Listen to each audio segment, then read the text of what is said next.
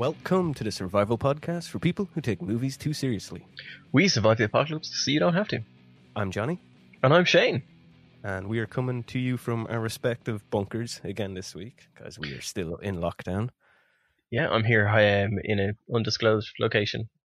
Not under my allotment plot, I swear. Well, you're locked out of your allotment, so... that's why you can't even come up. You can't even come up for supplies, because you're locked out of the allotment. So I don't know what you're talking about, because that's not where I am.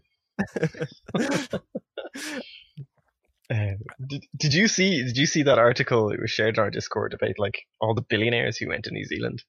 Yeah, Tony from Discord shared it. Oh, yeah, that's insane. I hadn't read that. And like only a few of them got in before New Zealand closed their borders. Yeah.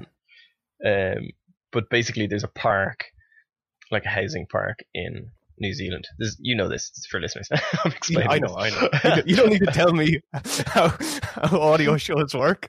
I know. It just seemed like anyway. And they've built like this playground for billionaires that is just a park of luxury shelters. What was the minimum price? Like 8 million or something. Oh yeah, it was something crazy. And there are these huge luxury bunkers with all their own filtration systems, everything completely independent, and it's just all your neighbors are billionaires. And there was an interview with one of them, and he was just talking about how he's working on some new business with like one of his neighbors. But it kind of sounds like they're actually just meeting and talking, like completely avoiding the whole point of like you're supposed to social. But that's it, yeah. Like, what are they really stopping? Like, because there's like, well, how many millionaires are there in this facility now? I think it was like 30 shelters or something like that. 30 shelters, and it's families. Let's just say it's three people per family, because that'd be yeah. Some might have no children. No, let's say 4, maybe more, because the thing is, rich people tend to have big families. And you'd bring your staff, like you're going to bring your chef, and like that's true. Yeah, doing quick maths, not even maths, I'm just guessing really. But it would, if one person entered that facility infected, within like 4 days, the entire place would be infected. Yeah, basically. but yeah, because 3 people would affect 9, and then 9, yeah, it'd be a couple of days. But I suppose the whole idea is that you have your individual shelter and it's like a neighborhood, but clearly from reading the article, it's just like they're not doing like, that. Yeah, no, because you're like, say you're someone like Elon Musk, and then you discover like one of your neighbors is another real like tech guy who you think, oh, we could do a really cool business together, and then they're meeting up and having drinks. Yeah. Now, if you were a millionaire though, would you have a shelter like that? Yeah, we do. I'd have my own. I wouldn't. That's the thing. I'd have one in my backyard. Yeah. But that'd be more so. I'm not sure. Like, if I became a millionaire now, I feel, or you did, I'd feel like we'd have to. It'd be very weird if we had the money to build a shelter and didn't, considering the podcast. Like, just as a goof, like we would be expected to have one. Yeah. Which is kind of nice. If we ever get rich, it means like we don't have to feel weird about getting a shelter built, because we're like, well, people would expect this from us. Yeah, exactly. Just as a joke. We need somewhere to record the podcast. I mean, obviously we have bunkers, but yeah. Sorry, just taking a sip of whiskey here. Oh, you're drinking? I'm drinking beer. Just not going to say the brand. Is it homebrew? No, it's branded, but I don't want to give. I'm counting on getting like actual beer sponsorship soon, so I don't want to start naming brands. Oh yeah, I'm drinking a very famous Irish whiskey. Just a standard Sippo one, because it's what I have the most of. I just visualize an entire like cellar full of, just the way you said it's the one I have the most of. This is like I've got like 80 bottles or something. Yeah, you're like a Family Guy cut too. You just with not with bottles, with like casks. Someday that'll be me. Yeah. Actually, remind me to come back to you that when we're not recording. I'll tell you about that. But anyway. Okay. But speaking of recording the episode, well, first of all, if you're listening to this for the first time, which it might be because you're just searched the word coronavirus maybe, and we're still like popping up on search results, make sure to subscribe to the show. If you've listened this, we haven't even got into the episode yet, and if you've stayed this long, you probably like the banter, so hit the old sub button. If you're a recurring listener who hasn't rated or reviewed us yet, that would be much appreciated. And we also have a Patreon if you want to support us. We put up some bonus stuff up there. Not a lot recently because it's hard to actually get stuff done with the whole lockdown and not being able to record together. But I'm going to do a big drop of stuff in the next few weeks. Yeah, we've a good backlog of stuff that it's. Yeah. It's just some of it. There's a bit of work involved in like just rooting through it and getting it, putting it all together. And we're also on all the social medias. Our Discord is the main one. I haven't replied to anybody on Facebook in about 2 years, to be honest. Well, I have, but I haven't gotten in a conversation with a listener in about 2 years on Facebook. Oh, yeah. I might like see the odd time I'm on there, I might see a post and reply, but I don't really use it. I forget to even like update our feed on there to like post episodes. Yeah. Well, because I don't have my own personal Facebook anymore, not in like a year or two. So yeah, I very rarely look at it now. But you'll definitely get us on Discord. I've Discord on my mobile. I'm pretty much looking at it about 18 hours a day. You'll be able to hit me up. So, yeah, and Twitter, of course, we use a bit. But Discord's the main one. All those links, you'll see a Linktree link in our description, and everywhere you can find us will be there. But so we are continuing with Sandra Mania. Sandy Mania, maybe? I don't know which is better. Sandra Mania. Look at Don. Yeah, I'm counting on us selling t-shirts with the Hulkamania design with Sandra Mania. Or do Team Public do vests? She could do like pro wrestling style vests. I want to mock that up. That's brilliant. Sandra Mania. That's great. But yeah, so we accidentally have been doing a Sandra Bullock season. Yeah, and I think it's somebody that's very, very deserving of it. How did it happen? Yeah, I think it's just myself and Luke recorded Demolition Man, and then we done Speed because we've been talking about it for a while, and we wanted to do like Keanu Reeves movies. And it was like we didn't realize she was in both the movies. Yeah, well, we realized, but yeah, we done them both together. And like, oh yeah, there are two Sandra Bullock ones, and then we're like, oh, well, she's got a few that are kind of relevant. Gravity, The Net. Yeah. Miss Congeniality. Yeah, we were trying to figure out what's the worst survival. Obviously, Miss Congeniality is like the serious survival movie, but I'm not watching it. Yeah, I think we'll need to get like Ray Mears or somebody on for that. Is it Ray Mears? Is he Survival Man? Yeah. Imagine we get like a guest like Bear Grylls or Ray Mears, and we make them do Miss Congeniality. That'd be amazing. But anyway, so we're doing Bird Box because Sandy's in it, basically. No other reason. Yeah. And another reason is we'd probably have done it eventually anyway. And as well, I mean, a lot of the movie is about, I suppose, a form of, don't go outside, self-isolation. Well, I hadn't thought about it. Oh, I thought about it today. Yeah.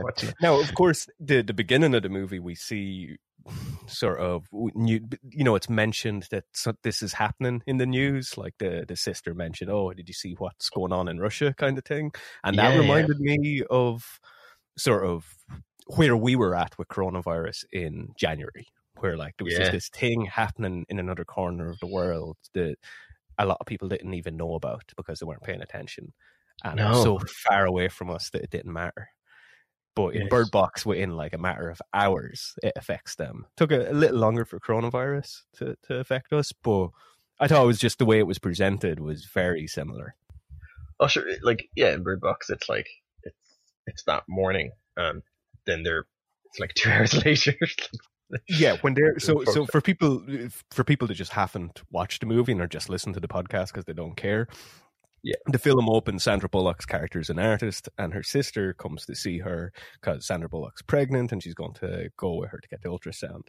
And just in that scene, she just mentions how she was in the store, and that's why she was held up because there was a panic buying happening. Oh yeah, people buying loads of toilet roll.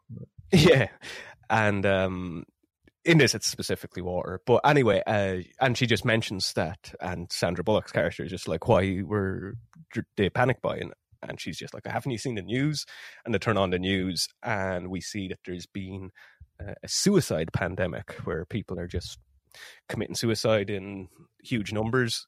In Russia is where the news is focusing on at this point. But I think, but by the time they're in the hospital, you see a report, and it's hit Alaska. Oh yeah, and they have that really funny thing where it's like an arrow pointing from Russia to Alaska, like a real cheesy news channel thing. Really so that morning, it's like 9 o'clock in the morning. The news is covering it happening in Russia, and people are panic buying in America. And then by the time they get to the hospital, it's happening in Alaska. And by the time she's finished her ultrasound is where we see like the first American case. And there's just a girl they passed in the hallway on the way in. She's just banging her head against the window until it goes through it. And it does that thing. I love it when they do it in horror movies, especially zombie movies, when they do the first act, the day one of the outbreak. They pass an extra and the camera focuses on the extra, and you're like, oh, well, in a few minutes they're going to turn into a zombie. Because why would the camera focus on a random, like, just teenage girl extra on the phone? It's like, you're watching this and you're like, okay, in 5 minutes she's going to be banging her head against that window. And then, of course, that's what happens. Yeah, they clearly are saying, audience, remember this person. But I find that funny because it's so unnecessary. Like, I don't, you don't need to see that person wasn't a zombie beforehand. You know, like you're going, or in this case, that they're going to kill themselves. Like, no, that's where like you got good, like in good zombie movies, it's just a random person in the background, and they're like, "What the fuck?" You know, like it's. But you don't need that. Yeah, you don't need to establish the character beforehand. Yeah, or if you do it in a way that's not just a random extra, like Dawn of the Dead, the remake. I think the first time we see a zombie, it's a little girl that breaks into the couple's house. But earlier in the scene, you see that she's like a neighbor, and the main character, she's a nurse, and she's coming home from work, and she like, I think maybe she like has a present for her because it's her birthday, and there's a bit of a dialogue exchange. Yeah, it's actually established. But that could, you could also think that, well, that might be a child that she ends up having to protect for this movie, or what, you know, like. Yeah, and it tells you a lot more about her character than it does the child. Yeah. But when they just draw your attention to an extra, all you think is, well, they're going to be a zombie in a few minutes, or commit suicide in this case. Yeah. And it's something like, it was fine years ago. It's just something you see the whole time now. That it just... It's such a trope. It's the thing, it's the trope, and tropes are fine, but it's when like you're so aware of why they're doing it. It just like for those few seconds, they might as well just break the fourth wall.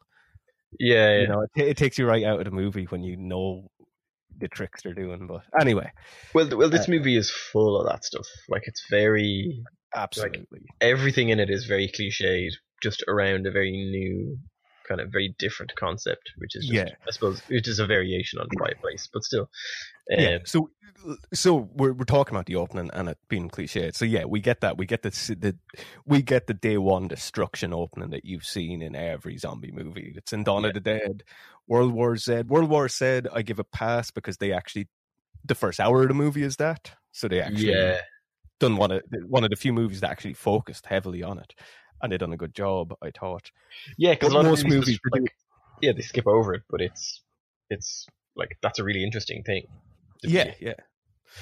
But this does it just the same as everything. And it's that thing where, like, within minutes, there's just buses crashing, there's helicopters falling out of the sky, there's explosions going off in the background. I always think of when I'm watching these movies, like, what's exploding?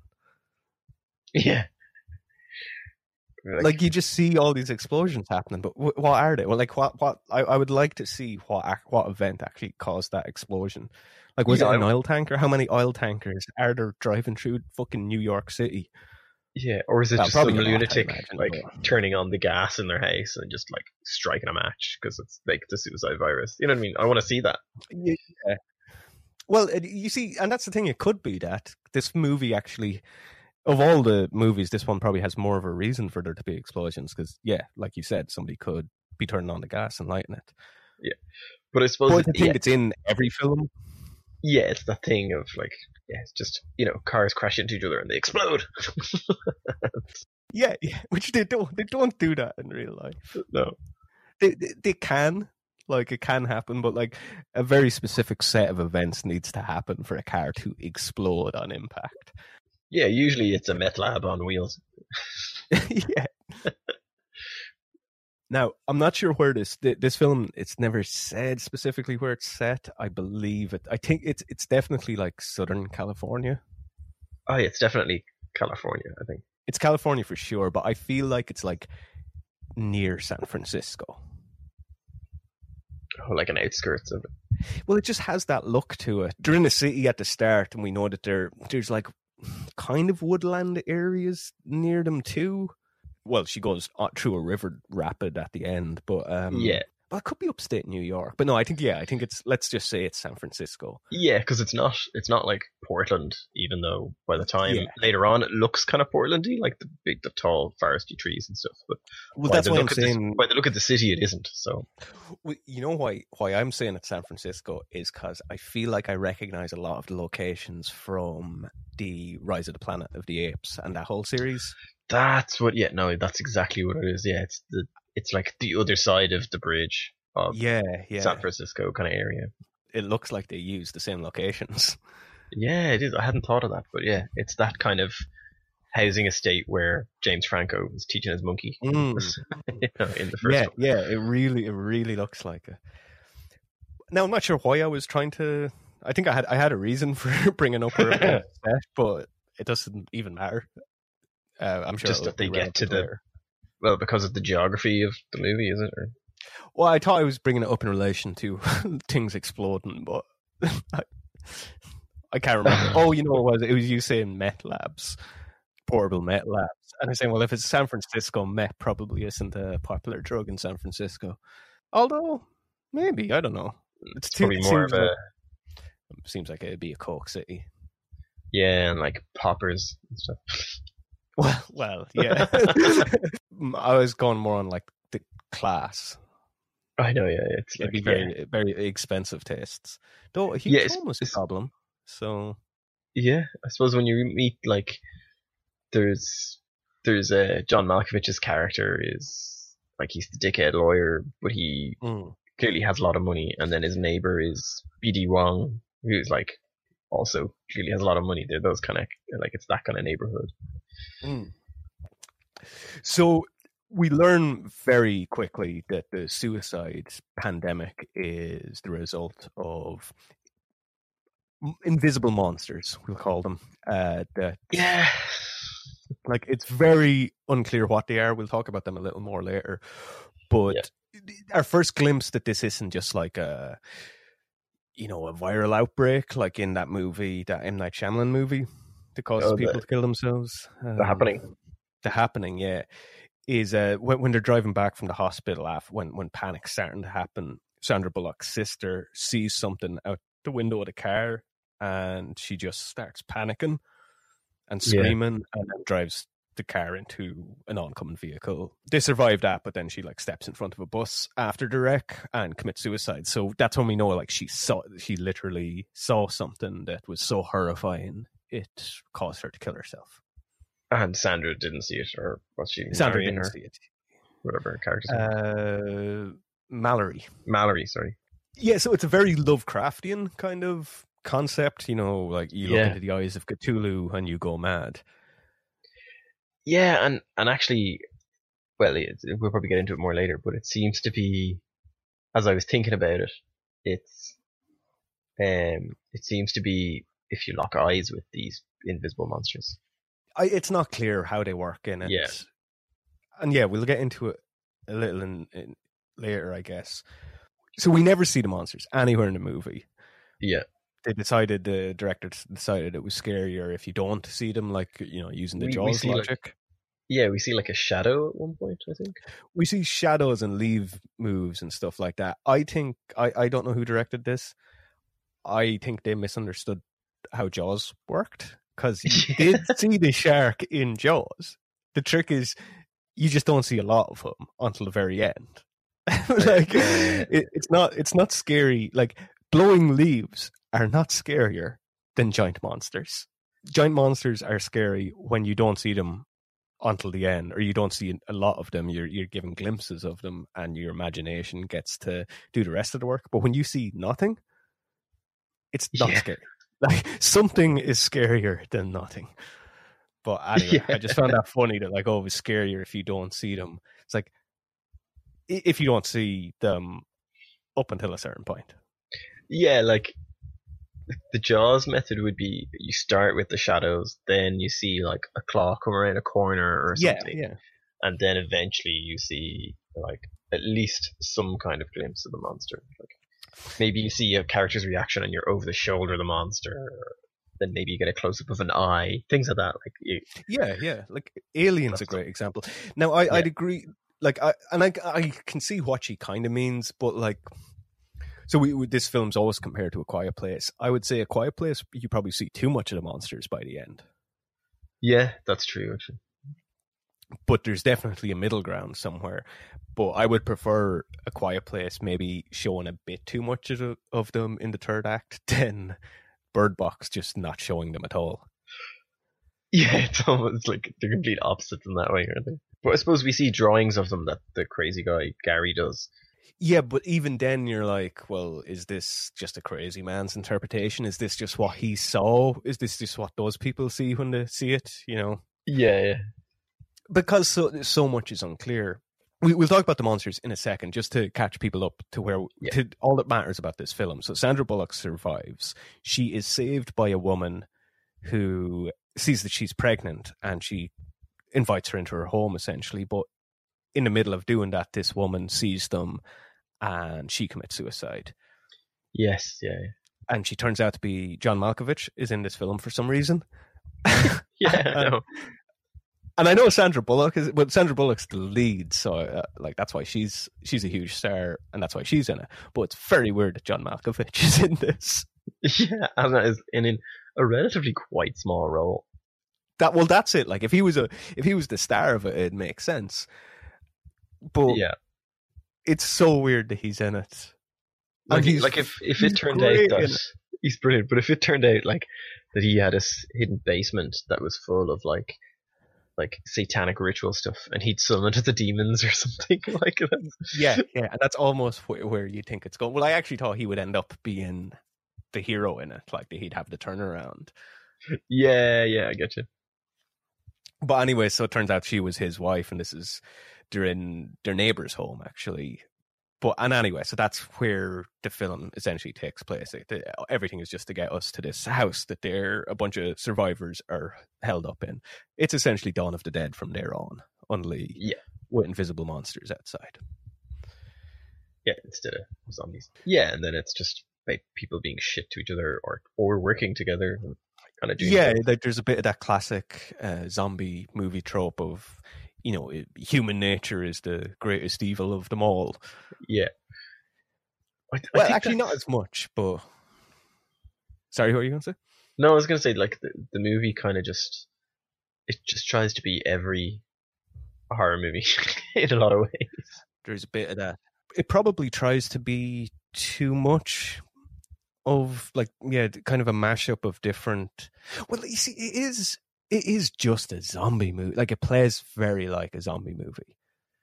It's very just Dawn of the Dead, though. Yeah, and the remake of Dawn of the Dead. Yeah, so many of the beats and like the story, even the characters and stuff. It's almost like straight out of it. There's a cop character, a female cop, or she's a trainee, I think, a cadet. Oh yeah, and I think is that the guy she's with? Is he a rapper? Is he like Machine Gun Kelly or something? I have them open here. Yeah. He is Machine Gun Kelly. I was thinking, I don't actually know who. I just hear Machine Gun Kelly's name a lot. I know he had some feud with Eminem. I saw a picture of him once in my life, and I was watching this, and it's just like, that douchebag. I bet you that's Machine Gun Kelly. But, and she's Alita Battle Angel, isn't she? Yeah. Or the actress who played her. But there's a point later in the film where they just leave. They leave everybody, and they steal the car one night, which is so annoying that that's not followed up on at all. I know, that really annoys. Like on rewatch, I was like, "Oh, seriously? Oh yeah." They just exit it, and that's exit the show or the film, and that's it. You think we would even see their bodies, like what horrible way they killed themselves later on, because they obviously don't survive. No, yeah, it'd be nice to have some payoff of that, of like, or even one of them becomes like a crazy person or something, you know? Yeah. Oh, which actually he probably would.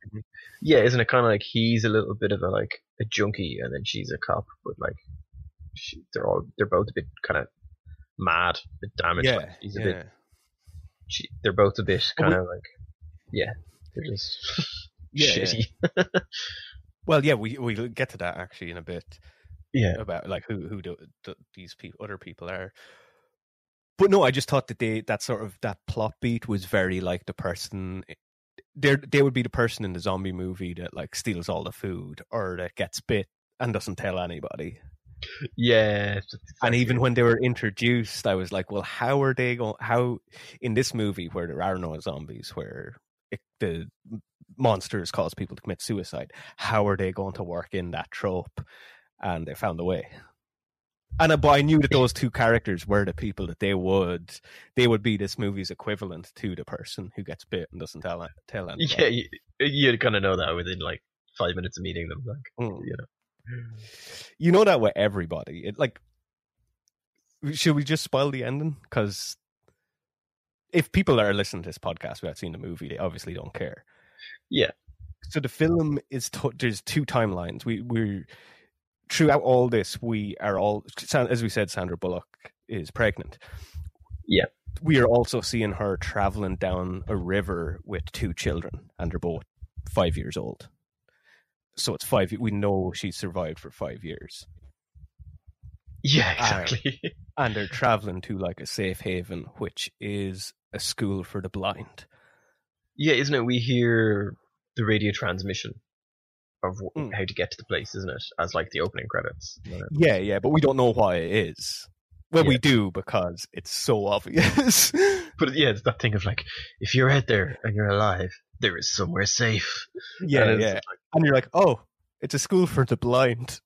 Yeah. The same reason, like when you're watching A Quiet Place and you're like, oh, there's a deaf girl. I bet you her earpiece is going to be the solution to this. Yeah. No, in A Quiet Place, the movie doesn't really rest on it or anything. It's kind of like, if you put that together, it's fine. In this, they play it more like it's this big revelation at the end, and you're like, well, of course, this is where. Yeah, because they're the people who are used to navigating the world blind. Yeah. So there's that other movie with your one is the new Sabrina. Oh, I need to look. Hang on. Silence. And is it The Silence? Is that what it's called? Yeah, where I it's think so. I basically. haven't seen it. I watched it a while ago. It's The Silence, where it's The Quiet Place. It's just The Quiet Place, except for some reason she's deaf, and that's an advantage. But it isn't, because like she doesn't know what noise she's making. Yeah, because that's the thing in A Quiet Place. Like her being deaf isn't really the advantage. No, it's a huge disadvantage for the family. Yeah. And her, it just so happens that the frequency of her hearing aid works out. It's them knowing sign language is the advantage. It's symptom of her being deaf, kind of. Yeah, they wouldn't be alive if they didn't know sign language, basically. No, and that's where it benefits the family in The Silence. But then in the third act, it's like, she's like, I know how to live in a silent world, and it's just like, okay, but you don't. It's silent to you. Like, it just doesn't make any sense. Like, at the end. Yeah, and like how it becomes an advantage in A Quiet Place then is not because she's deaf, but because her father was an engineer and he had been working on something that became the solution. Yeah, exactly. Yeah, it was exactly. It's totally different. But so in this, it's the same thing. Like, to be fair, in this, it makes a bit more sense, of course, because literally, if you can't see the monsters, you won't commit suicide.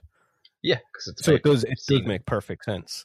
And that's why you put it together so quick. Because it's not even like a knock on the movie that you put it together, but like they kind of treated it like it was this big revelation. Just like the first time I watched it, and is that shot where it like shows you the like, you know, Xavier School for special but it's like for the blind.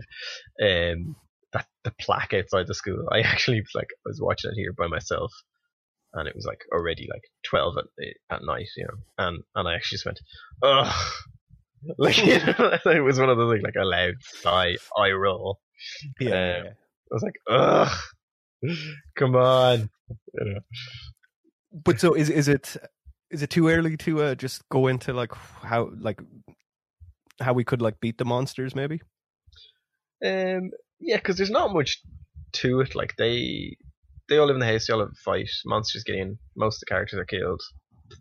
Then it's her and one guy, and then it's a 5-year jump later, and they've been gardening blindfolded, and then they decide to go down the river to the sanctuary. Like that's the movie. Now, I guess the two things we should actually mention, because it is as you're watching it and you see in the future timeline she has 2 kids, so there is a thing where like, oh well, she would have been told if she was carrying twins. Yeah, so and we saw her at a scan at the start. Yeah, and so for a while, I do like that sort of mystery where you're like, well, where does this other kid come from? But then another survivor shows up in the house and she's another pregnant lady. You're like, oh. But the second you meet her and she's pregnant, you're like, okay, you've already told me what happens here. Yeah. But you know what? Because I rewatched this obviously for the episode, and I thought for some reason I remembered it being a little different. I thought that the filmmakers never told you which kid was actually hers. Yeah, I had that in my head as well. But they do. The boy is hers. Yeah. And the girl is the woman's. And she just calls them boy and girl. Because that's how, like, to emphasize how, like, unprepared for motherhood she is. And I guess because, like, she just wants to get attached to them too, there's a little bit of that. Yeah, and that's kind of the opening scene, is the whole thing of, like, she doesn't know what to do, but she's already, like, 9 months pregnant, and she doesn't know how to deal with being pregnant. It's like she literally hasn't thought about it. But now it does, because her character, despite like being like the hero of it and like going far above and beyond to like protect not just the kids but everybody in the film, she is a bad person. Like, and like that's illustrated. Like the only, I guess the reason they tell you which kid is hers, because it is a quite a good scene. Yeah, that's my favorite scene in the movie. Okay, so I think we're talking about the same one. At some point, they're going down the river to get to this place. They're all blindfolded. At some point, she needs to make a turn and somebody needs to look to see it. Obviously, she can't look because they're not going to get to this place if she sees the monsters, so she can't risk it. So one of the kids has to look. Yeah, and she has to make her choice. Yeah, well, the boy volunteers and she just screams no when it comes to the time I'll make the choice. But that's the moment where like, oh, the boy is hers. Yeah, and it's like the girl, even though they're only like 5, like the girl knows that she's not the favorite, kind of. Yeah. Well, we're told specifically in when because they both the 2 women give birth at the same time. Yeah, I thought it was great. Like just. Like obvious, like very coincidental, but like for tension, it's great because like the second woman that comes into it, her water breaks and they're all helping her, and Sandra Bullock is kind of like taking charge. But then as she's taking charge, her water breaks. It is a great moment where you're just like, oh yeah, like this literally could not get any worse. Also, you've got a psychopath in the house that nobody's paying attention to now. Yeah, like that's. Because I'm not a big fan of this movie, but that entire section of the film is fantastic. Yeah, but it's one hell of a convenient story point, isn't it? It is, but you know, in a world of like nearly 8 billion people, if this happened, I'm sure somewhere that event would happen, you know? Well, yeah, that's true. It's possible. But yeah, no, let's get into the monsters. But first, let's take a quick break. And depending on where you are, you may hear a few ads. I think you should endorse that product or join that cult. Yeah. I'm always curious what ads play. A lot of COVID-19 stuff comes up now, like stay home and protect each other and stuff like that. So the monsters in this film, there's a few things we're up against for this scenario. The big one are the monsters. So, right, what we know about them is, nothing. Nothing. But we know we can deduct a lot of stuff. So they cause you to commit suicide. Yeah. But it's clearly, they don't just, it's not like Cthulhu where you look into his eyes and you just go mad. They obviously give you a visual hallucination. Yeah. is something so horrible that it causes you to kill yourself. Because the woman, John Malkovich's wife in it, when she sees whatever she sees, she starts like talking to her mother. And then Oh she yeah. just climbs into a burning car. And you hear it later when Sandra Bullock says she saw her mother, and John Malkovich says her mother's been dead for 20 years. And even like at the start, like her sister is just like, oh, what is that? Like she just like, what the fuck is that? And she goes crazy, whereas Malkovich's wife has more of a, like, she's almost like, it's like a come into the light moment where she's like, mother. Yeah.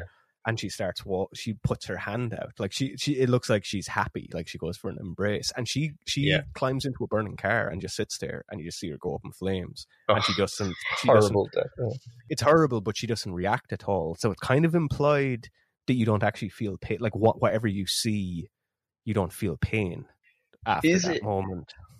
My first thought for about the first third of the movie, maybe even actually further, is I was like, oh, is this going to turn out to be like the rapture, and how they get out of it is by praying, you know? Well, yeah, it does seem like it could go that route. Yeah.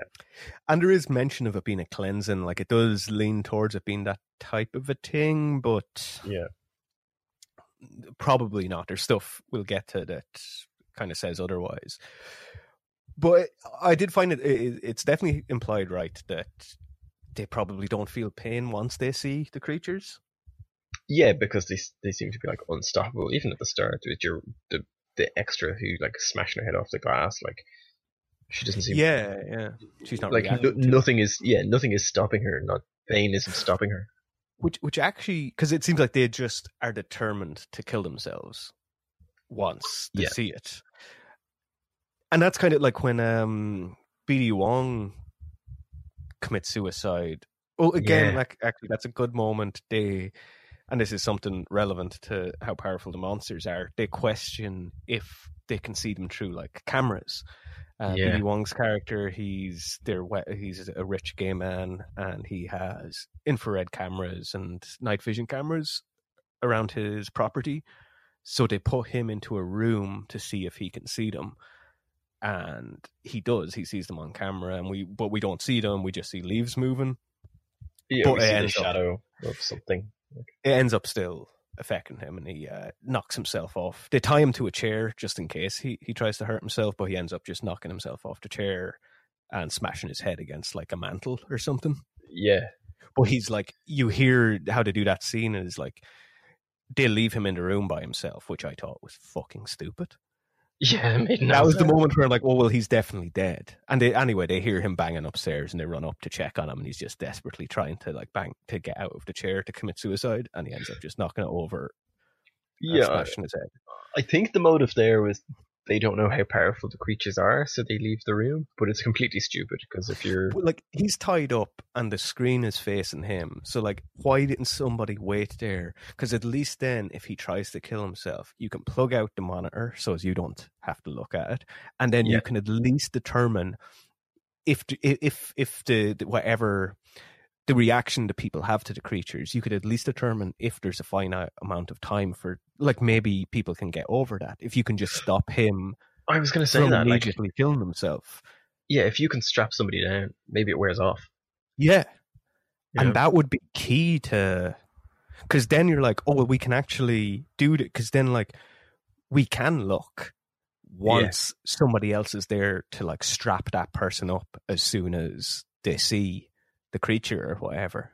Yeah, because the creatures can't be everywhere. There has to be places you can go and look, and then like the creature might not be there, and then if he shows up and you see him, well, then you're strapped up and the other person looks after you. Yeah, you've or got something like that. Yeah. There's something you can use that information to benefit you in some way, or at least to, if P.D. Wong's character ends up just never getting over it, well, then you know that it's a waste of time. Yeah, there was a lot more they could have learned from that if they were smarter. Like that's. But once you saw that they weren't doing that, you were like, oh, okay, well, he's dead. Yeah. Which I was kind of glad at too, because when they first mentioned that about him having cameras, I was like, oh, well, this is a very convenient solution. They're all just going to walk around with cameras and look through. And like that would have been what other films would have done. And then you're like, well, this isn't actually that dangerous of a creature after all. But instead, they actually make it pretty much unstoppable. There's a great, there's a really good, I'm going to say it's from like, I've probably mentioned it before in the podcast, so I'm going to say 2003. It's like a BBC or Channel 4 show called Ultraviolet. Have I talked about this before? And it's about, I don't think so. It's about a group of like, most of them are cops, and now they're in like a squad, and basically vampires are real. It's set in London, and but how they can tell people are vampires is they don't show up on camera. So all of them have like small LED like flip out screens from a video camera on their guns on the side of them. Okay. So when they go into a room, they could just flip out the screen, and then if like they see someone comes around a corner at them and they're not a vampire, then they can kill them. So right. That makes it sound very dumb because it's just one small part of a very well written, very well made show. No, that sounds all right. I think I might have played a video game at some point with that as a mechanic. Yeah. No, I like that idea. Yeah, it's a smart idea. But it's like almost the opposite of that. If like you can see them with the video camera, because that's from something that has to be in something I've seen before, where like you can only see the ghost or the monster like with a video camera. You know? Oh yeah, no, I think it is, but I can't remember. It sounds like it's so fucking easy. It sounds like it'd be in like a real straight to video horror movie. Yeah, or it's a found footage movie, you know, and that's why they're recording it. Yeah, well, yeah. Oh, you know what? It could be that movie Wreck. Oh, yeah. I haven't seen that. It's actually not bad at all. Well, the original. Sorry, there's a remake. The remake's not very good. No, it's the original is, I think, Spanish. Oh yes, yeah. Actually, the remake isn't bad either, but yeah, the Spanish version is very good. Okay. Especially for found footage movies aren't great, but it's quite good. But no, yeah, so back to what I was saying earlier is they play a bit kind of like loose with the rules of the monsters. They don't kind of like every time there's an interaction with the monster, I nearly have more questions. You know what I mean? Yeah. Well, here's another thing. We were talking about visual hallucinations. They can also cause audio hallucinations. Yeah, which is only at the second last scene of the whole thing. Yeah, like it just out of nowhere we hear like Mallory's in the woods, and we hear she had kind of a love interest that they never sealed the deal in the film, but like there was clearly feelings there, and he ends up sacrificing himself. What do you mean they never sealed the deal? I was pretty sure they were just a couple raising kids together for like 5 years. Well, yeah. Well, I mean, I just meant we never actually see it. Sorry. Oh, sorry. Yeah, it's not. It's just loosely implied. Yeah. Because we're getting the two different timelines. Sorry, of course they are later, but when they meet originally. So for people who haven't seen the film, there's two different timelines, but he's all in the future timeline. He's already dead. Yeah. So you don't know until the end what actually happened to him, and then you do learn he was around for the entire time. Yeah, you think it's just her and these two kids for 5 years, but then you learn it's not. I was really surprised by that twist, actually. Same here, yeah. But yeah, and he ends up sacrificing himself for the family. But that's another thing, because they even have that where he gives out to her for like never naming the kids and stuff. But like, why didn't you just name them? Like, and the names would have stuck if you just called them Michael and Michelle. It'd be very weird to have two such similar names. But anyway, but if he just did it. Yeah, he could easily undermine her on that one. Like, it was bizarre to me that he just wouldn't do that. Like, yeah. But anyway, she's such a horrible person. She's awful. Why did we bring him up? I was saying how the rules seem to change every time we see them. Oh yeah. So anyway, so when she's on her own with the kids and she's in the forest, we hear him.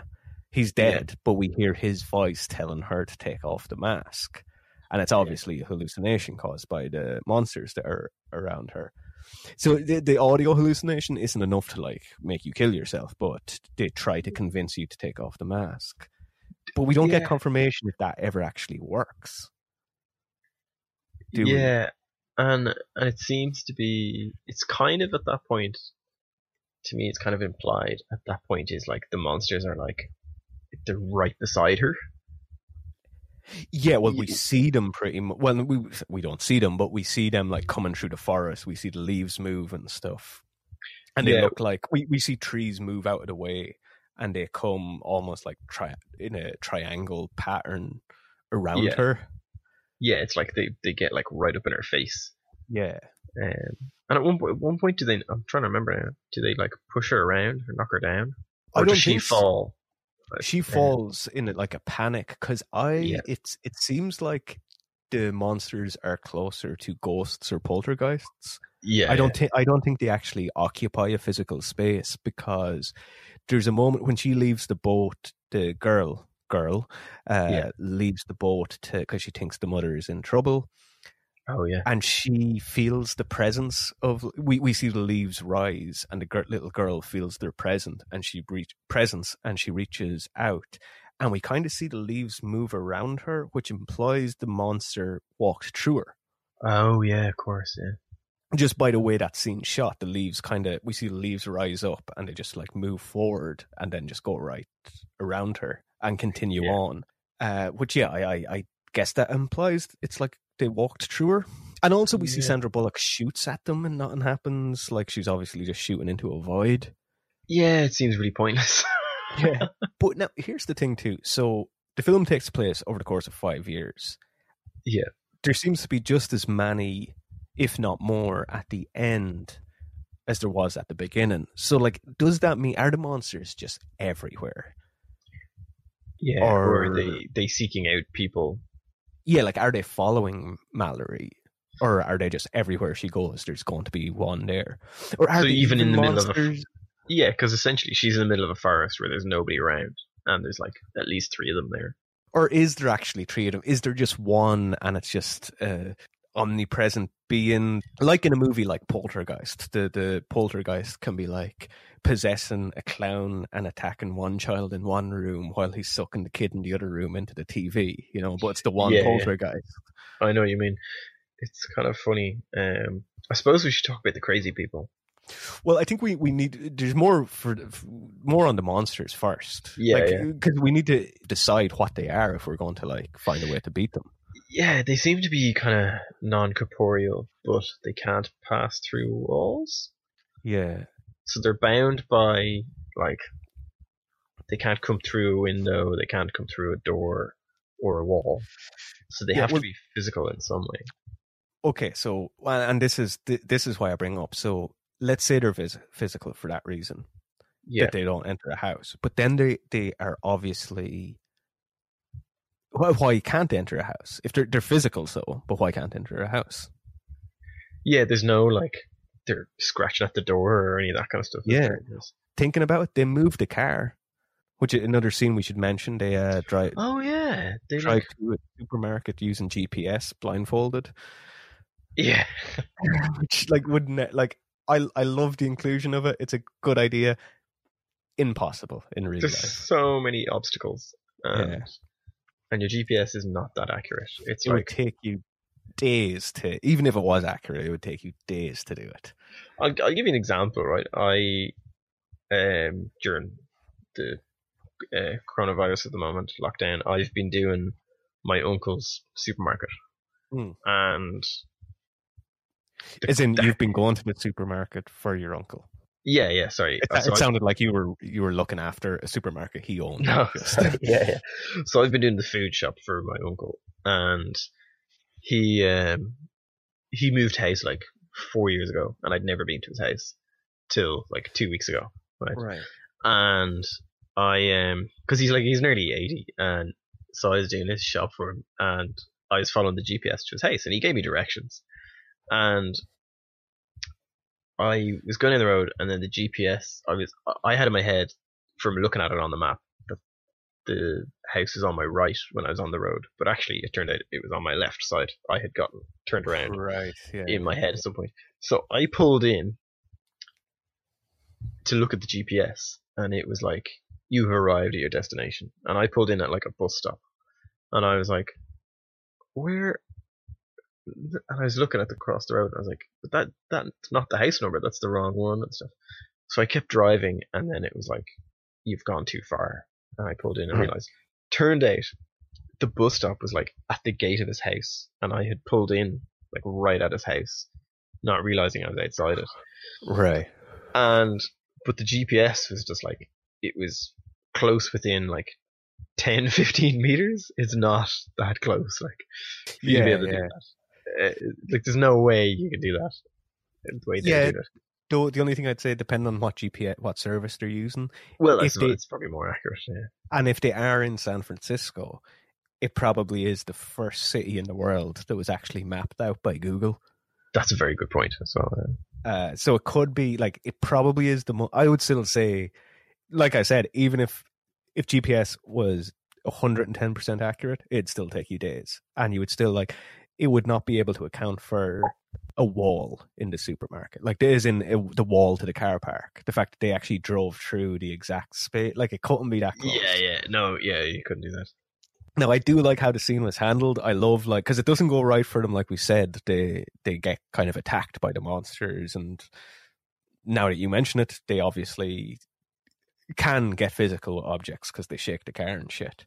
That's why I had in my head that they knocked her over in the woods, but maybe. Well, they might have now. I just forgot about until now that they actually moved the car, but not enough to do anything. It's not like they can pull the doors off. So I don't know. It's weird. But like you said, they go back and forward on the rules. But maybe that's like your poltergeist thing. Is like they can almost do like a Jedi Force push at a car. Yeah, but they can't get a door open. It's not strong enough. And then we don't know for sure if that was them at the car. That could have been just a lunatic. That's true. But I don't think the way I don't think so, because the way it rocks and stuff, and we see the shadows kind of like black out. They have like newspaper pasted over the windows, but we see the shadows around the car. So I think it is the monsters. But I do like after all the panic, and they just I can't remember the character's name, but the love interest, he just floors it. Tom, sorry. Yeah. He just floors it, and you're like, well, they can't survive this, and they kind of crash, but then it just cuts to black, and you just hear, you have arrived at your destination. Yeah. It's a nice bit of comic relief. Yeah. And it's a good use of that line from for a GPS. I haven't seen that used in a film. Well, anyway, sorry, to go back to them. So maybe they, in some sense, occupy a physical space, and that would explain. Well, that'd half explain why they can't enter a house, that there's something stopping them. I think there's something stopping them must be the size of doors. I think they're clearly, if they're physical, I think they're massive. Oh, you think they're way too big? Yeah, because, well, I think there's sort of evidence for it.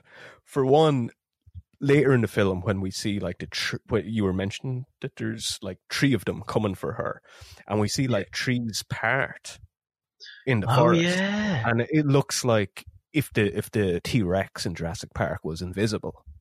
That's what it looks like. The way they move apart, it looks like they're giant. Also, the other pregnant woman, when she commits suicide, it's because, and we'll get to the crazy people, they let a crazy person into their house.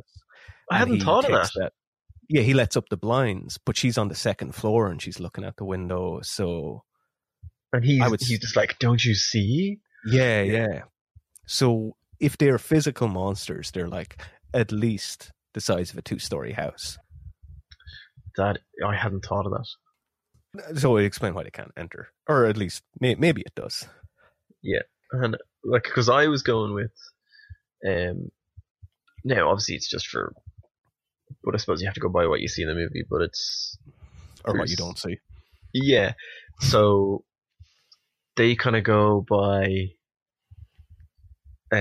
In the movie, there's a couple of shots of it's like a POV through a blindfold, so we're seeing just light patterns through a blindfold and stuff, which means the character can see some way through their blindfold. So then, how much of the creature do you have to see for it to affect you? You know what I mean? But that's where I was thinking maybe it's you have to lock eyes with them. Yeah, maybe you're right about that then. I wasn't sure on that originally, I thought. But yeah, no, I think maybe going by yeah, if the other pregnant woman she's on a floor that she can lock eyes with them if they're that big. Like they would have to know what floor they're on, so the monster is Yeah. looking through that window. Yeah, there might be some. Yeah, maybe it is locking eyes with them, and that'd kind of be more in line with the Cthulhu sort of idea. Yeah, because even at the start when like Sandra Bullock's in the car with her sister, like her sister sees it, and then she is like, "Why? What is it?" And she looks where her sister was looking, and she doesn't see it. Mm.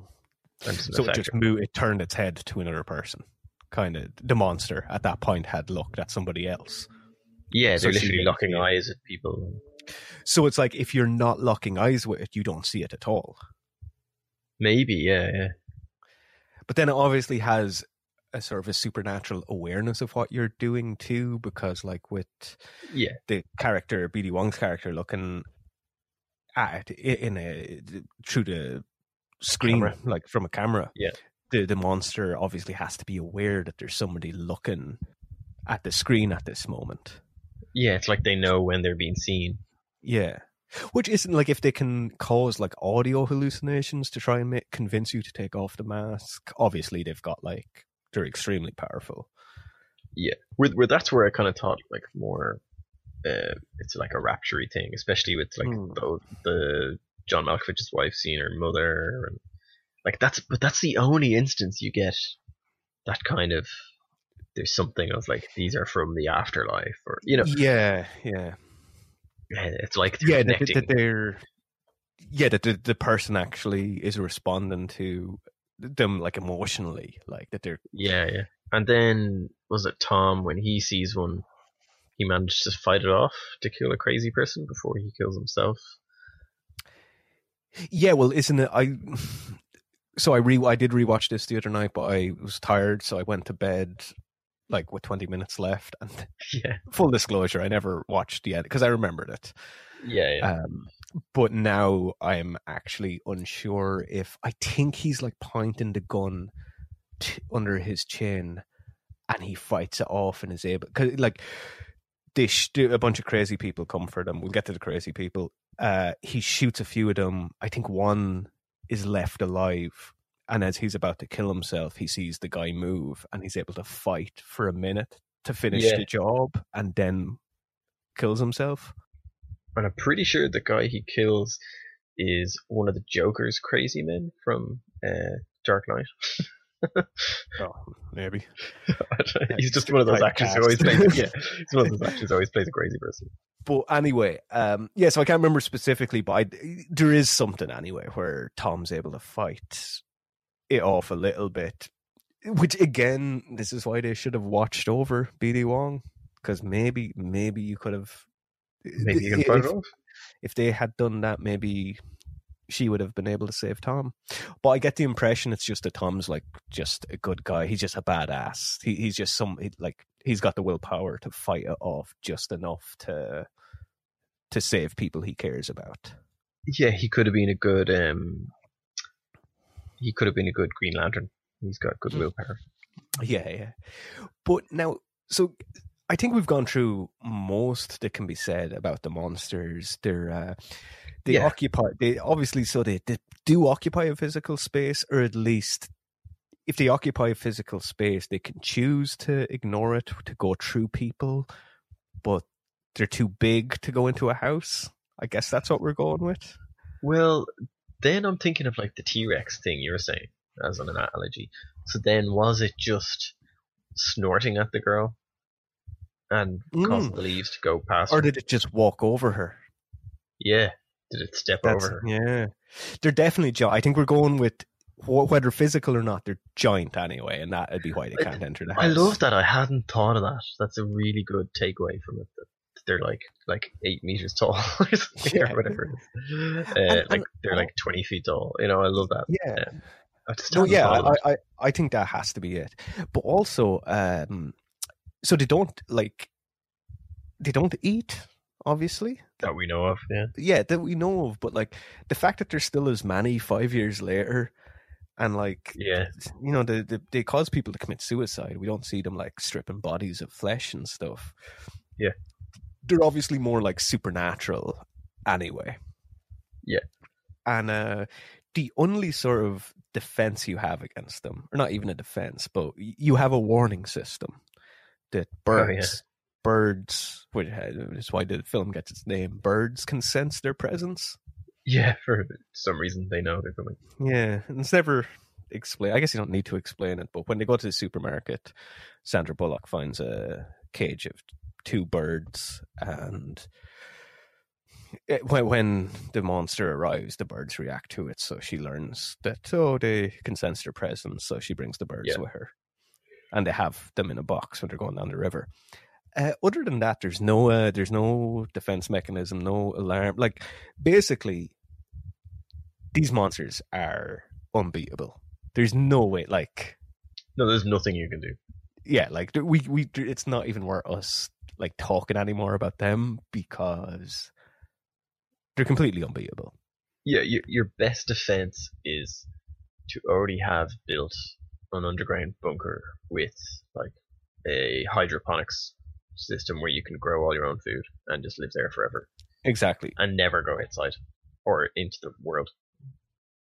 Or because even if they occupy a physical space, it's not enough. They have to, like, use auditory hallucinations to try and convince you to take off the mask. And that the only time we see them use that, it doesn't work. So it's obviously not that effective. So you do need to see them for them to kill you, essentially. So being blind is a solution. So we could, if we were in this scenario, we could blind each other. I'm not sure how, like, I do one of your eyes first, then you do the other one of mine, and I do the other one of yours, and then we take a chat. Or maybe I'll just blind you first, and I'll see how you get on. Do we just like get water pistols with bleach in them and just be like 1, 2, 3, go? You know. Yeah. That's but like that is sorry. That's a good way of making sure, okay, if you lose your blindfold or whatever, you're fine. But then just close your eyes, like. True, but like human nature, this is like in Jurassic Park where people are running away from a T-Rex and they keep looking behind because it's a T-Rex. And it's like, well, every time you look behind, that's a chance for you to trip over something or to slow down a little. Like the realistically, you should just run and never look back. But human nature will never allow a person to do that. Yeah. Like, there's nobody that's been caught in the wild and got chased by a bear and then end up looking back to see where it was. Yeah. You know? Not that many people outrun bears, but you know what I mean? Like, I know. You should just run until you literally are about to go into cardiac arrest. You should never look, just run, assume it's always behind you, and never look back. But human nature just doesn't work like that. So I think even if the blindfold fell off, I think you're actually more inclined to look. So I think like blinding yourself probably is the only solution. Because I just think when you're indoors with your curtains drawn and stuff, then you can see and you're fine. Yeah, but once you don't need to leave your house. Yeah. And these monsters are everywhere. They don't need to eat, so like they're not going anywhere. Yeah. But all that being said, being blind isn't a solution because, well, being blind is a solution to the if you were blind in this world, if you just had to worry about those monsters, being blind, once you have been blind for a while and can find your way around, you're probably fine. The monsters actually aren't that big of a threat then. Yeah. But there's a bigger threat. And we'll talk about them after another quick break. I'm glad I finally, after as long as we've been trying to have ads on this, I've finally remembered to take 2 breaks. Oh yeah, that was a fascinating thing that ad was about. Yeah, I'm definitely going to purchase that new milk. I don't know. Who knows what was being advertised? It's probably, you know what? It's probably insurance. Yeah, or another podcast. As we said before the break, the monsters are unbeatable, but if you were blind, they can't really make you take off your mask or make you see. So they probably just leave you alone. Yeah, well, they'd have no choice. But the problem is that the monsters aren't even they're the big concern at the beginning, but then we learn that there's I get you would just call them. Would we just call them followers? It's almost yeah, like there's a cult. yeah, they all seem to have gotten the same message. Yeah. So there's a cult of just psychopaths that they're kind of recognizable. They have a strange pattern in their eyes. So it's like which everyone gets from the monsters, but they have a slightly different one. Yeah, well, I'm not even sure if it's different, but just the fact that it stays with them because they're alive. But either way, we don't when we see the pattern first, we know something's up, but we don't really know what it means. But yeah. Anyway, they want people to see the creatures. It is, again, it's kind of like a very Lovecraftian thing where they become a cult that see these creatures of bringing on a great cleansing kind of a thing. So they think it's beautiful. When they capture people and try to pull off their masks, they're like, look at it, see, witness its beauty and all this. Yeah. And it's kind of implied that they're people who are already mentally ill. Maybe they're schizophrenic or whatever it is. Or it's not just implied. It's pretty much just outright said. Yeah. But the only thing I want to go back to just to mention, so being blind, I think, is a solution to the creatures, but why it's a terrible solution for this film in general, and why the ending really doesn't make any sense. Yeah. The cult or the followers of these creatures, the people who see the creatures and for some reason don't kill themselves but become obsessed and want everybody else to see them, they have no problem just killing people. Yeah, of course. We see it that they just kill people. So if you are blind and you can't see the creatures, these people will probably just kill you anyway. Yeah, they'll just kill you. So it's a terrible solution. And it's why the end and like everything the way that film ends, you're just, well, these people, they're probably on this is a school for the blind. They're probably on a main road. It's just a matter of time before a bunch of psychopaths track you down and just kill all of you. Yes, but that's the one thing I was like, so you built a school for the blind in the middle of the woods in the middle of nowhere, and the only way to get there is by a river? It's kind of... Well, I think it's like the safest way to get. I'm sure there is a road going there. It's just not safe. Oh yeah, like how could you navigate through a road where the river just takes you there? I suppose. Yeah. But still, that's just... But yeah, so we meet early in the film, as in the 5-year previous timeline. We meet two crazy people. One of them is when they go to the supermarket. Yeah, it's your man. Your man knows them. Yeah, they go to the supermarket with an employee from the supermarket, and there's a guy in like the loading dock trying to get in, and he recognizes his voice, and he says he's an ex-con, and he's fine, but he's just a bit crazy. Yeah. And of course your man ends up trying to get him to see the light, and the guy who worked in the supermarket has to sacrifice himself to save everybody. And then later another survivor is let into the house by the other pregnant woman, and he mentions that he was held up somewhere and everything was fine until they got attacked by a bunch of psychos from Northwood Mental Institution. And John Malkovich's character mentions it. That's an institution for the criminally insane. Now, obviously, that story's kind of made up because your man is actually... Obviously, your man was a patient of that facility. Yeah. That's why he gave that name. But it kind of implies, like, they turned him that way. But it's probably just his story. You know what I mean? No, I think he was a patient from Northwood Mental Institution, and they attacked another group, and he just told their story. Yeah, I know what you mean. So as he could get in. No, I think he would, because the implication is that it's criminally insane people that if they see the monsters, they don't commit suicide, but they become part of their cult, kind of. Yeah. So they become followers. So that's what you're worried about in this world, is these anybody from an institution for the criminally insane, I guess. Yeah. Well, now, this is the thing. Obviously, that's the film being a little... they're being a little PC by saying that it's like all the people... They're criminally insane people that are doing this. But, I mean, people have a very poor understanding of what criminally insane... most serial killers weren't judged criminally insane, but also there's people out there who, in a fit of... who had just a mental breakdown because their boyfriend was cheating on them and destroyed their car, and were put into an institution. and they would be declared criminally insane because they've caused criminal damage or harm or whatever. Yeah, exactly. And they were judged guilty by reasons of insanity. Yeah. But would you rather have dinner with her or Ted Bundy? Ted Bundy was not criminally insane, apparently. So how does the film, like, who are we worried about here?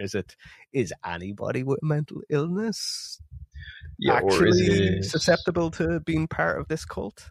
Or is it people who are susceptible to hallucinations, like forms of schizophrenia, or you know what I mean? Like that's kind of where what I took away from it is. I think that's probably that's probably the safer one. The funny thing is, they could have probably made that, if they were trying to be careful how they phrased it, if they just said it was people that suffered hallucinations. I guess they just didn't want people that suffered hallucinations to be seen as the villains, so they just wouldn't say criminally insane. Yeah. But if you were to go with that, so criminally insane, like their version of criminally insane wouldn't be that large of a number if we're assuming that, the woman who beat up her ex-boyfriend's car isn't included in that pool of people. Yeah. Then it's just not that much. It's not a lot of people. Yeah, so you could go a long time without even seeing them. Yeah, but realistically, if it's anybody that might suffer from schizophrenia, even if they never caused any criminal, because that's the other thing. Like you could suffer from schizophrenia and it just never manifested itself seriously throughout your life. Yeah, but going by the rules of this movie, you would still end up being one of these people. Yeah, exactly. That's what I was thinking. Yeah. So that's potentially hundreds of thousands of people. Hundreds of thousands of people. There's no escaping them either. But it's kind of one of those things, like we've all heard those horror stories. It's like they're the sort of things you're told when you're like 15 by the guy who comes to your school and tells you not to take drugs. It's that like people are perfectly normal and then they take one hit of weed at a party and then they have schizophrenia. It's like which like. Okay, there's some people who like take a shitload of drugs for over a couple of years and then it fucks up their brains, and they probably had, a 10% chance of developing schizophrenia in their 20s, but because they did so many drugs, they had like a 70% chance of developing it in their 20s. You know what I mean? Yeah. And then it's become that anecdote of like, that guy who did drugs once and he went crazy. Like, don't take the risk.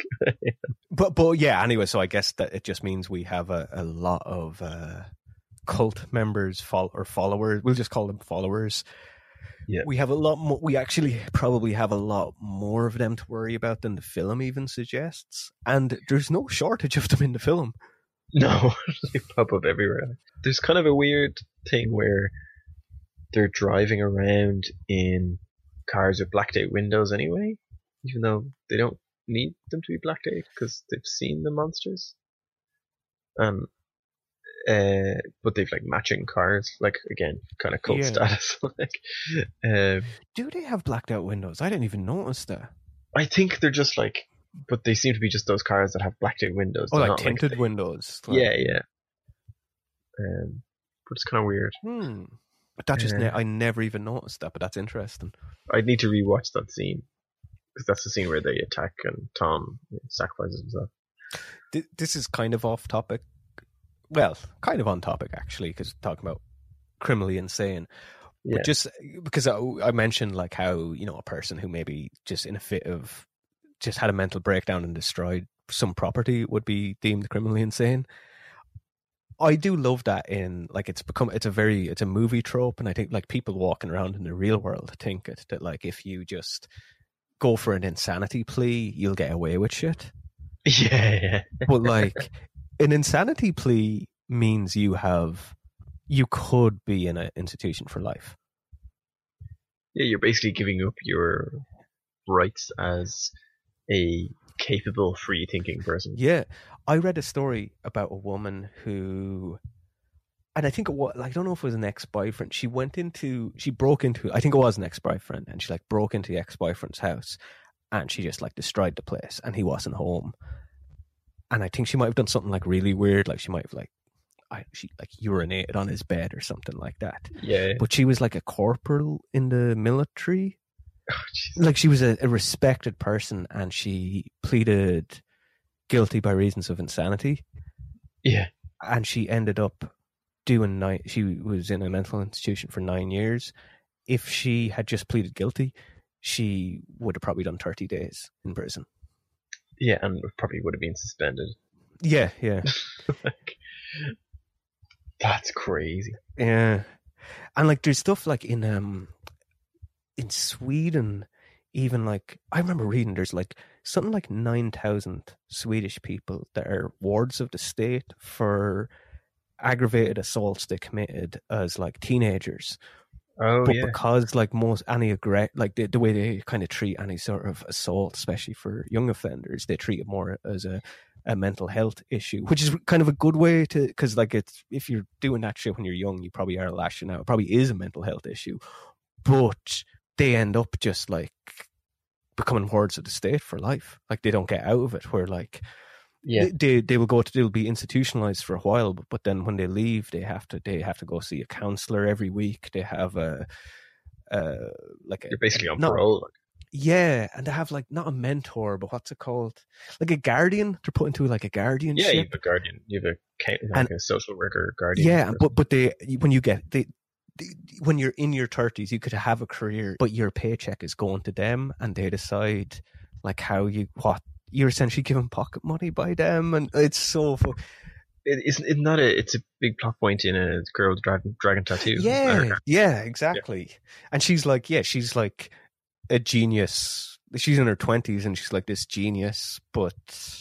Your man's a scumbag and he fucking raped her. It's horrible. Jesus, yeah. That's the survival lesson. One survival lesson you can take from this episode. If you ever commit a crime, be it murder or banging up a ex-boyfriend's car, don't plead insanity.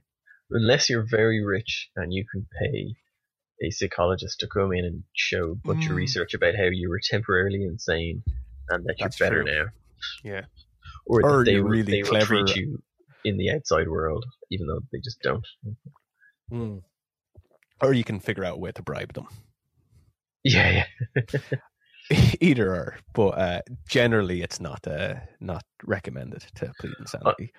I think the best thing to do in life is, when you feel like smashing up someone's car like that, just take 10 deep breaths, and if you still want to smash the car for that, then go for it. So we cannot defeat the monsters. The only way we could would be to blind ourselves. I don't see that being a solution against this cult. No, and I kind of think of like, so the end of the movie is Sandra Bullock and the kids arrive at this sanctuary in a school for the blind, which, when you really think about it, like, just means nothing. Like, yeah. And for some reason, they also have a bird sanctuary. Oh, you were just about to say that. Yeah, they have like their like a big atrium, and again, doesn't really mean anything that they have all those birds there. So they have that really loud early warning system. Yeah, I mean, it's better than nothing, but like, but the birds, it seems like they're always them? They don't protect. It seems like they're only an alarm system, but also it seems like the monsters are everywhere anyway. Yeah. So it's only a matter of time before they reach the.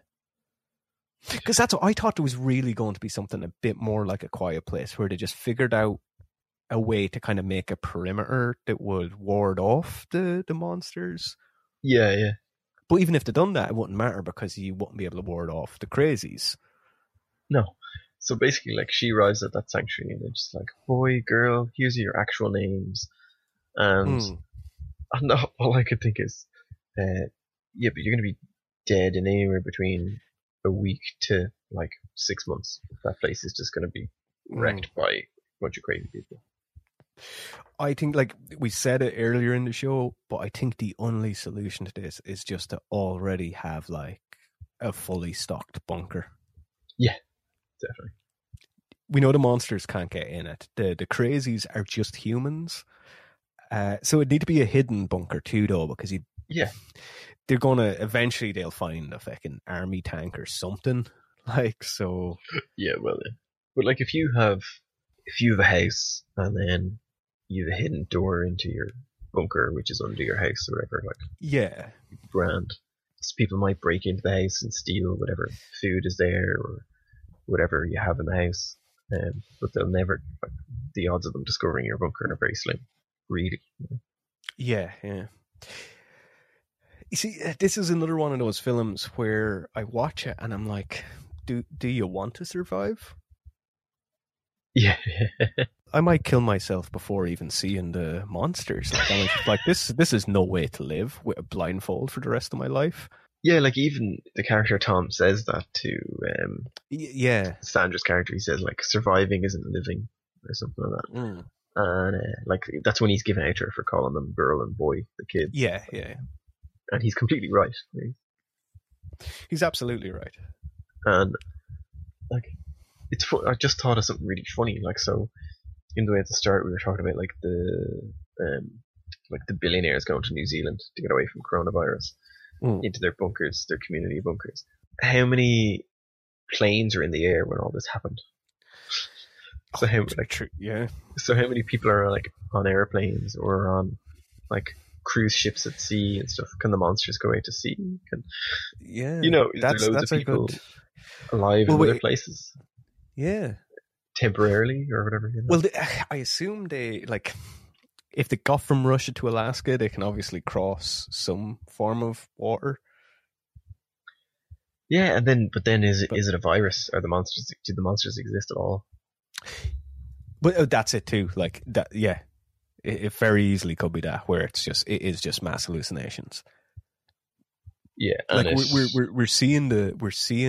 Well, actually, we're kind of seeing the film through Sandra Bullock's character's point of view for the most part. Yeah, exactly. Yeah, so it's her take on what's happening. Like, but like the thing, like the BD Wong scene is kind of like very much his own little subplot, and he's seeing the same kind of thing.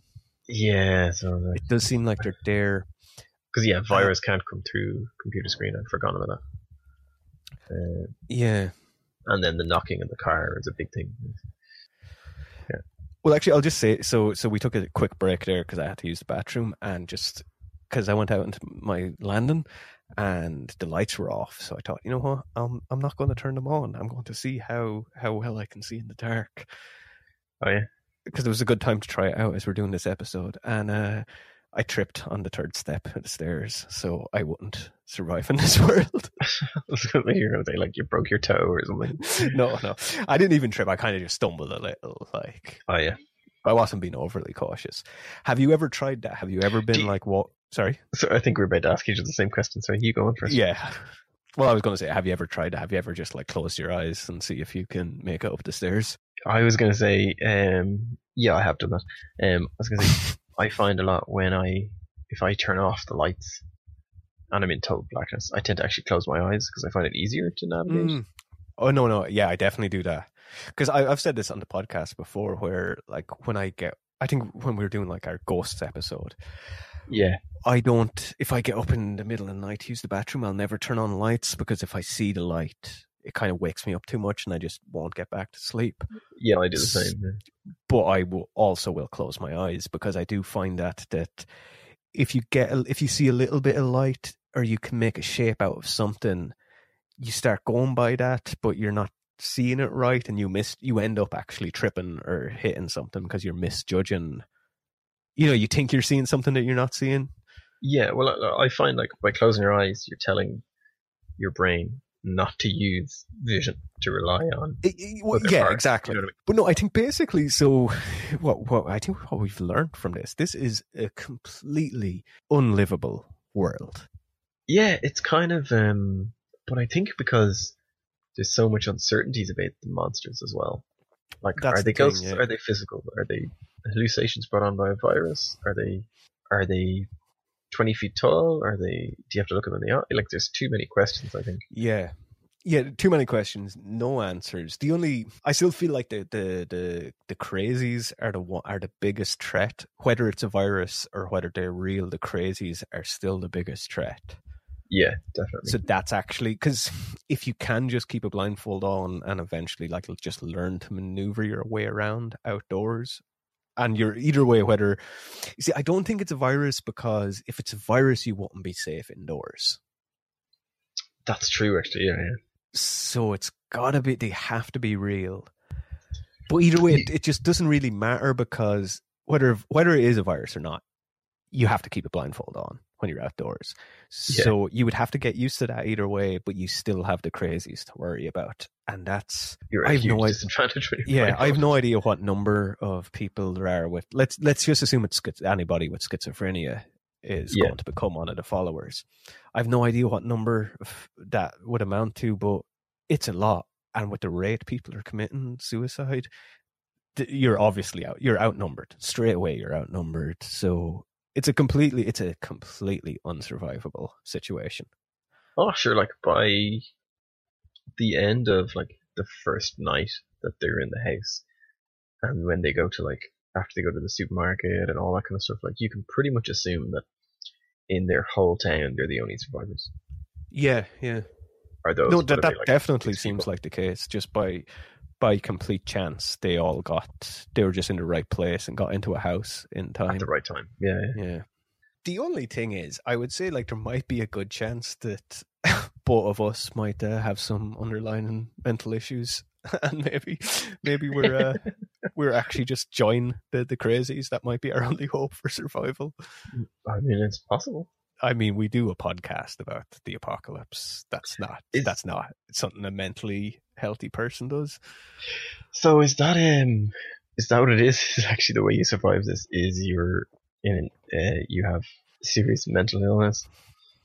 Well, what if you're just suicidal? Maybe then it doesn't affect you. Is that the irony of it? Is people who have suicidal thoughts or tendencies are no longer. They don't say it, but like that could be why they're alive, is because they were already had suicidal tendencies. Oh yeah, for them it's just another day. Like it's the same. That's really dark. Sorry. yeah. But I don't think it'd be saying that. Well, they were evil people because they were like, but because they had that condition, these creatures were able to use them.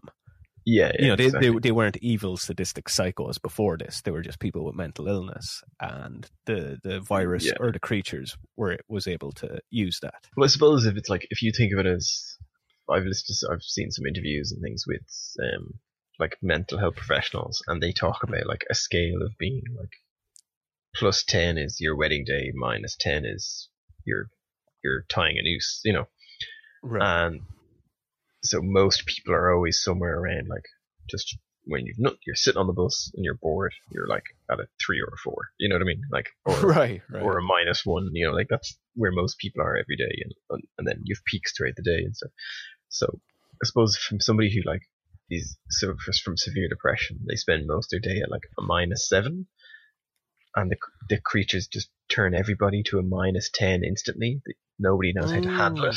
So is it a case of like if you're used to being at that lower level, it's not a big shock to your system, so you become a follower of the monster? You know what I mean? I wonder, is that a case of because it's not a sudden drop in your endorphins and your you know what I mean?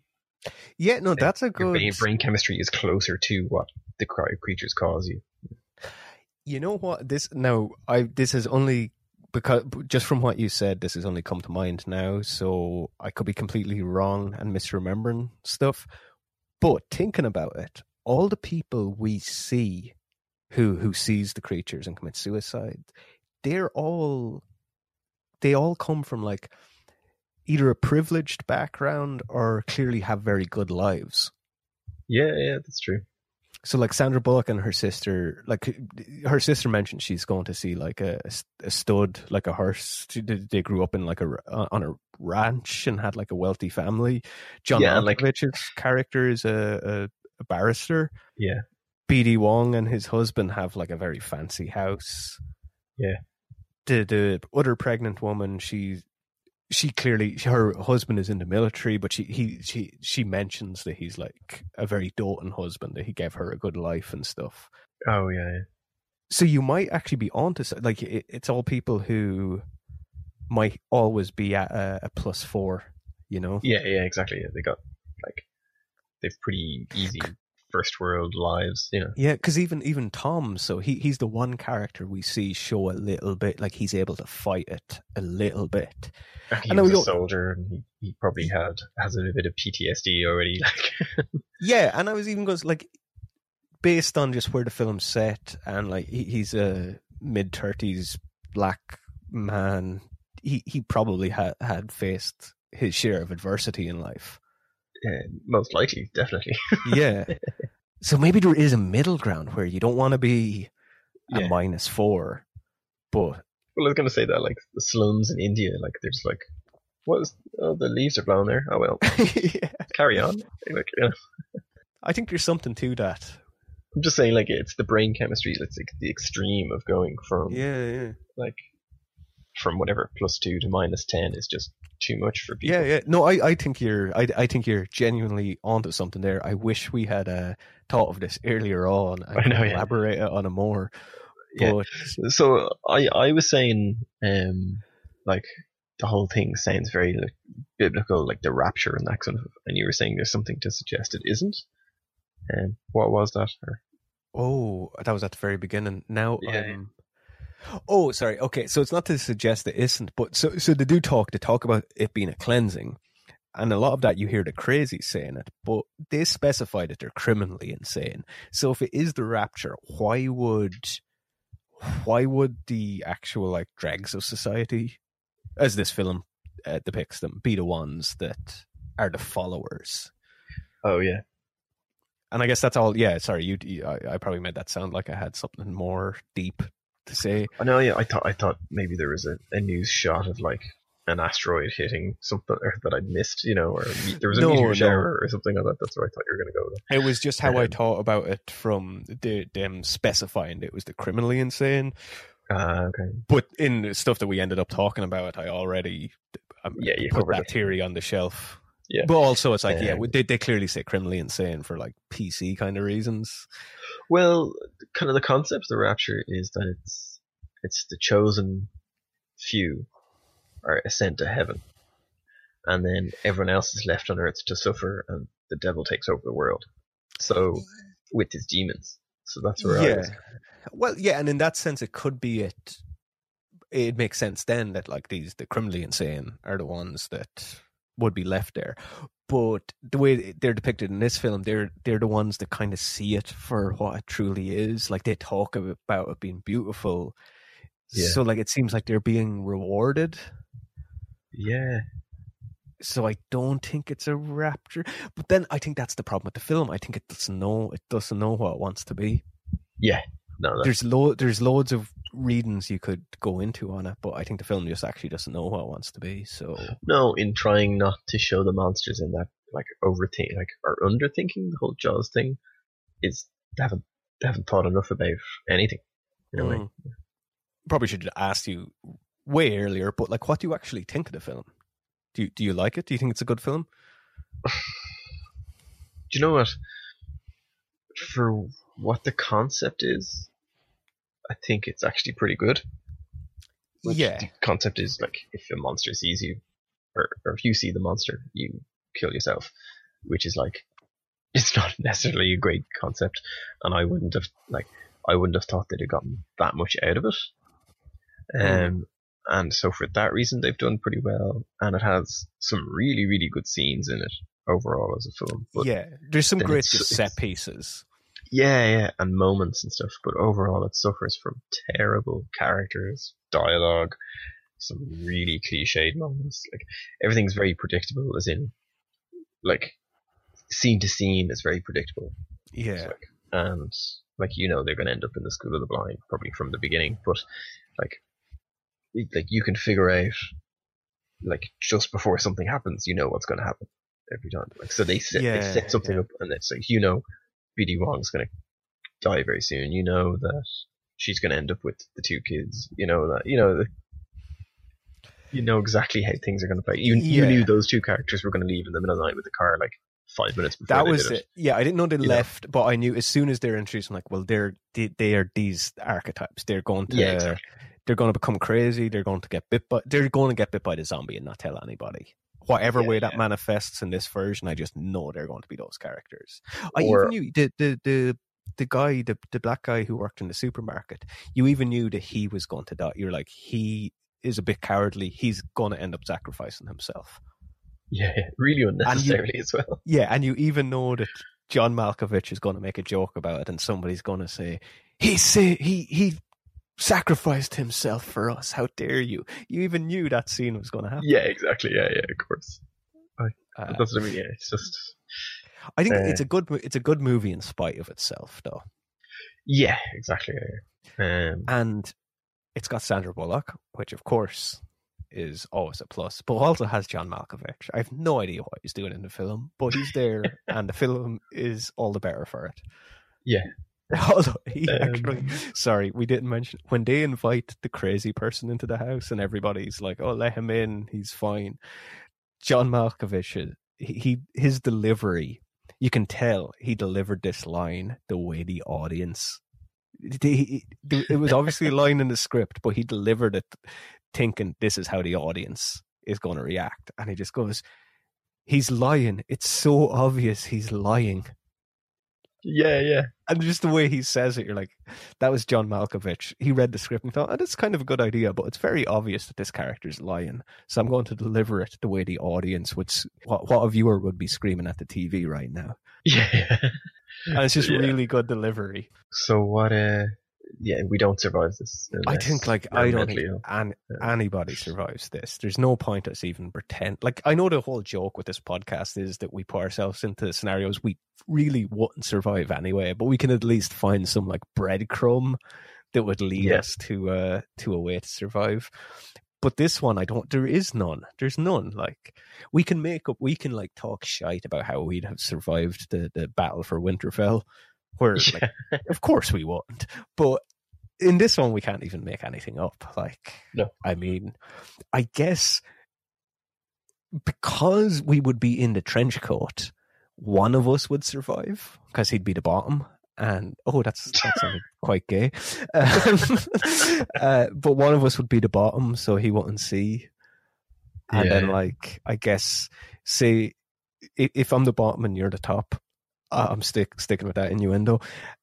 Yeah. And say you see the monsters and you just, like, I don't know, slit your throat. I could still walk around with you on my shoulders if I could support your weight, and then people would think we're one of the crazies because, you know, your eyes are still open, and you've just got me dead on your shoulders carrying me. Yeah, and I would just live my life with the crazies then, pretending that I was that your dead body and me were one person and we're part of the crazies. So you're just gonna, like, Weekend at Bernie's me, like, that's it. Yeah, Weekend at Bird Box. I don't know, that wasn't a good movie mashup. I also think about, like, the crazies in this, that, like, but how long do they have? You know what I mean?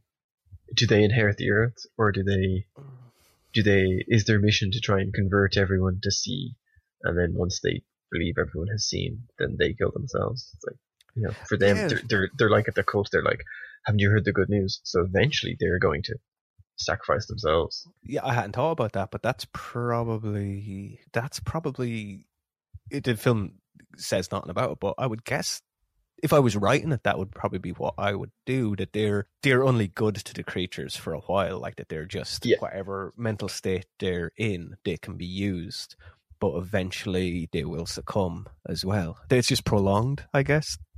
Yeah, that's probably, So even if you're crazy, you don't survive it. Nobody survives this. Which I guess this makes it kind of a good, like, horror movie. Just a completely inescapable bad. Yeah. When I was about 13 and I first watched the original Dawn of the Dead, that's kind of how I felt at the end of it. I just thought, like, but there's just nothing. Oh yeah, well, the end of Dawn of the Dead, like they get into the helicopter and it's just them, like, flying off into the sunset, and you're just like, well, where are you going? Yeah, like, there's like, nothing. There's nothing.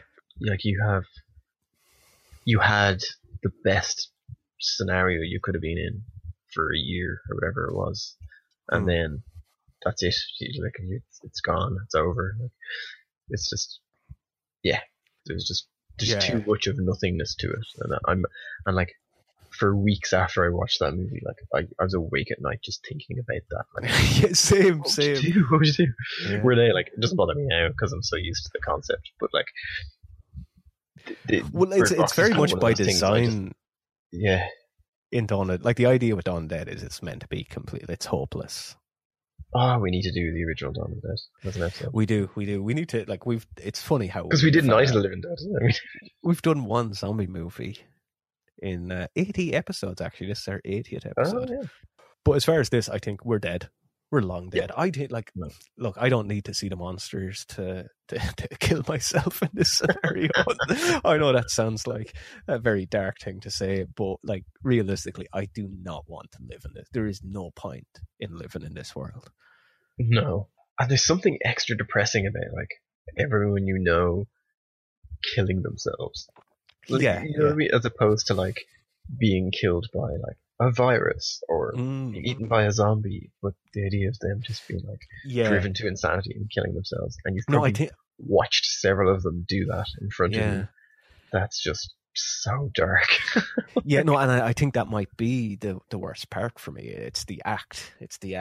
This self-inflicted violence people are forced to commit. It's so fucking dark. I guess the other thing with scenarios like this where you accept that it's so unbeatable, that you might be more inclined to just live then, because you're like, well, I don't really care. I'm going to die anyway, so I might as well take every chance. Yeah, exactly. Then it's just video game rules because you know, yeah. It's good. Like I always thought, if I got like a terminal illness, I'd just like say I was given a year left to live. I'd be like, well, I might just try become Batman. Yeah, because what do I have to lose? I can like just risk my life and go out and try and beat up street level thugs dressed as a bat. Because like, fuck it, I'm dead anyway. I need some startup capital, but like, yeah. But yeah, so we don't survive. I was going to say, like, we're not going to survive, but can you think of anything to pack in a bug out bag that might help you? I was about to ask you that. It's something I've packed in my bug out bag a long time ago, but that's my bandana, my trusty bandana, which is just so good for everything. It's a hat, it's a bandage, it's a blindfold, it's a mask, it's fucking everything. Yeah.